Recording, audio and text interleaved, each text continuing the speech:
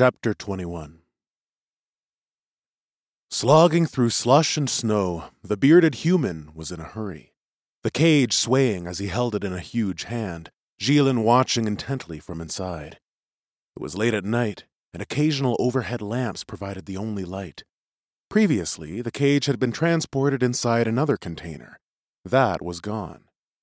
It was Gilles' second day of confinement. Earlier, Bailey had placed food and water inside the cage and then deposited it in a closet in his house. He closed the door, leaving Till and Gilles in the dark. Later that evening, he came back to get the cage. Now he was approaching an immense building. Pushing a door open, he stepped inside. Pulling out a flashlight, he switched it on and aimed it ahead as they moved along. Occasionally, he turned on lights overhead, and they went through passageway after passageway until finally passing through a doorway into a small room. He placed the cage on a shelf, and his huge face came close. Illuminated by the flashlight, it was more frightening than ever. "I'll be back. Don't go away," he laughed heartily.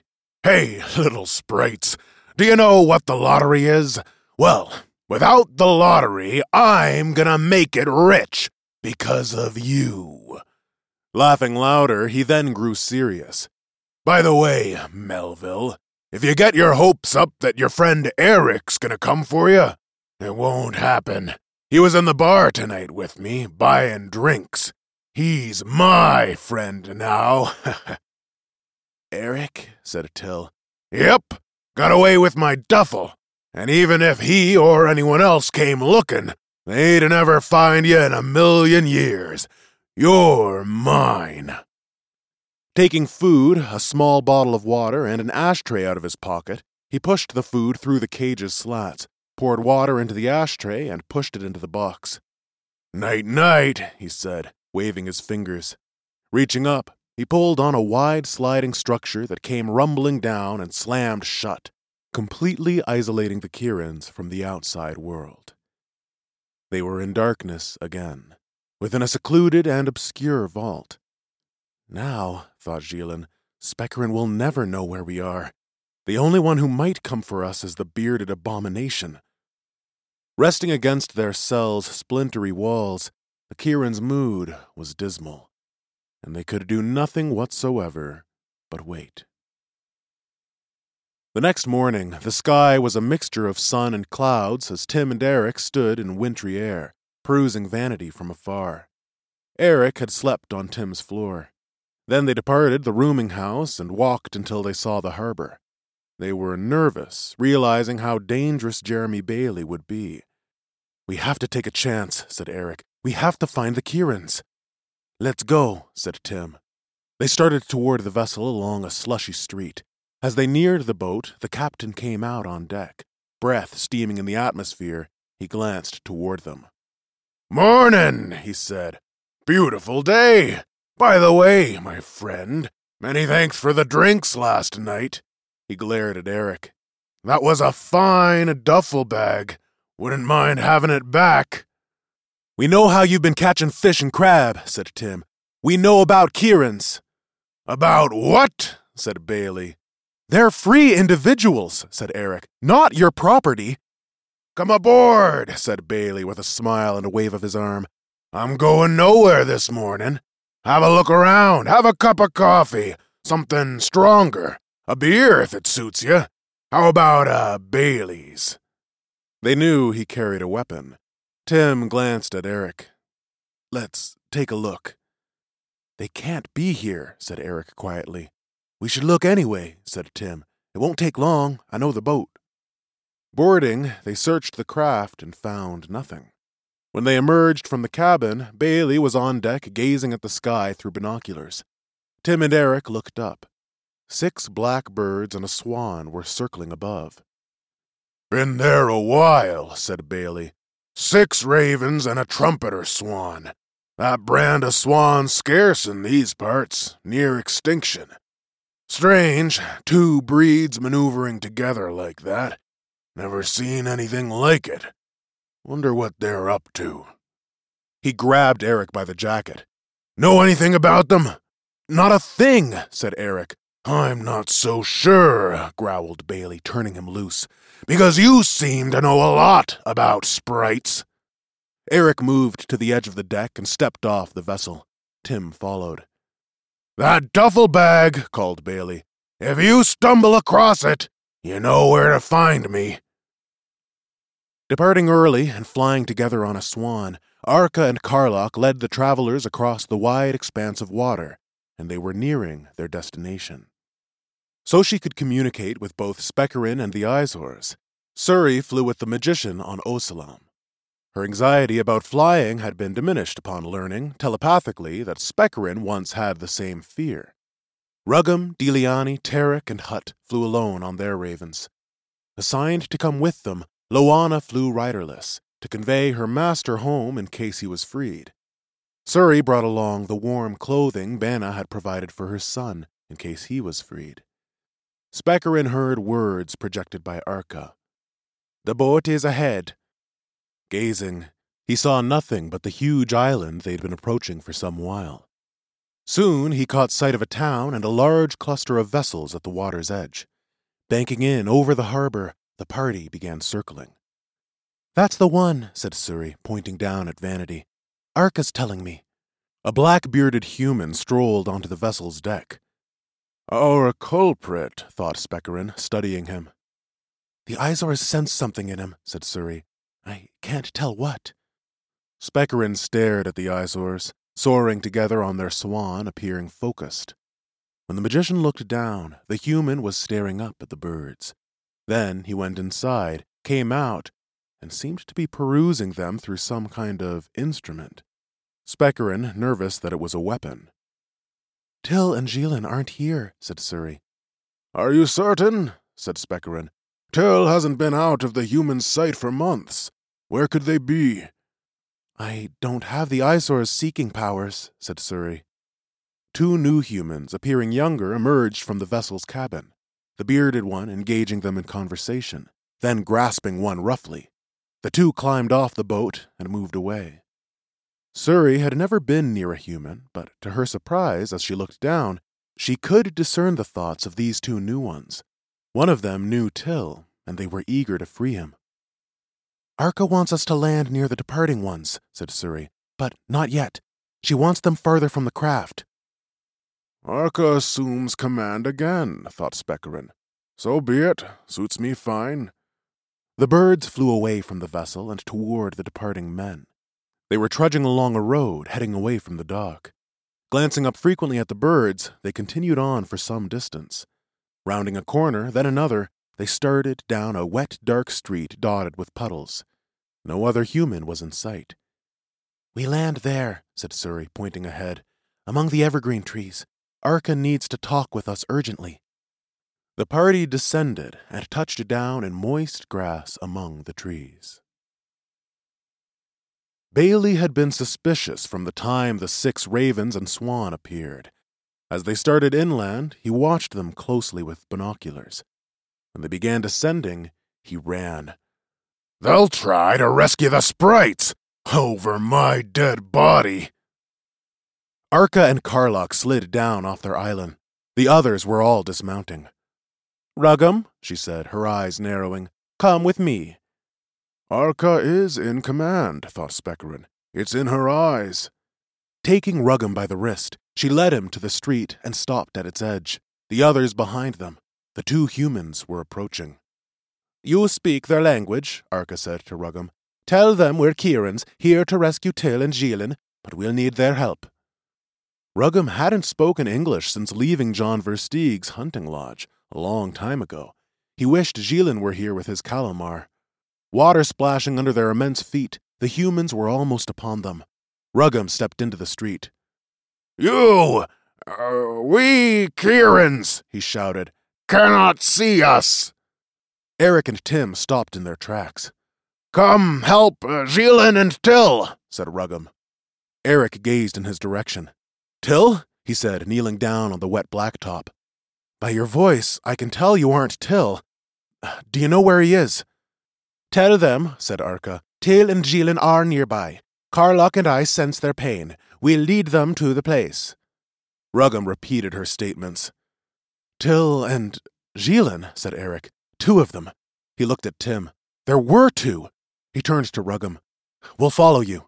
We fly, they walk, said Arka. Follow birds, said Ruggum. Hurrying back to their island, the Kierans were about to climb on when a word from Arka rang out. Stop! She paused. The bearded one approaches. We must intercept him. That's a job for me, said Ruggum, and I'll do it with relish. Springing onto his raven, he was swiftly in the air. Bailey was puffing toward an abandoned warehouse as fast as his stout legs would carry him. To his surprise, one of the ravens was flying in his direction, then plunging down and heading directly at him. Ruggum instructed Alsanam to dive at the bearded human and attack.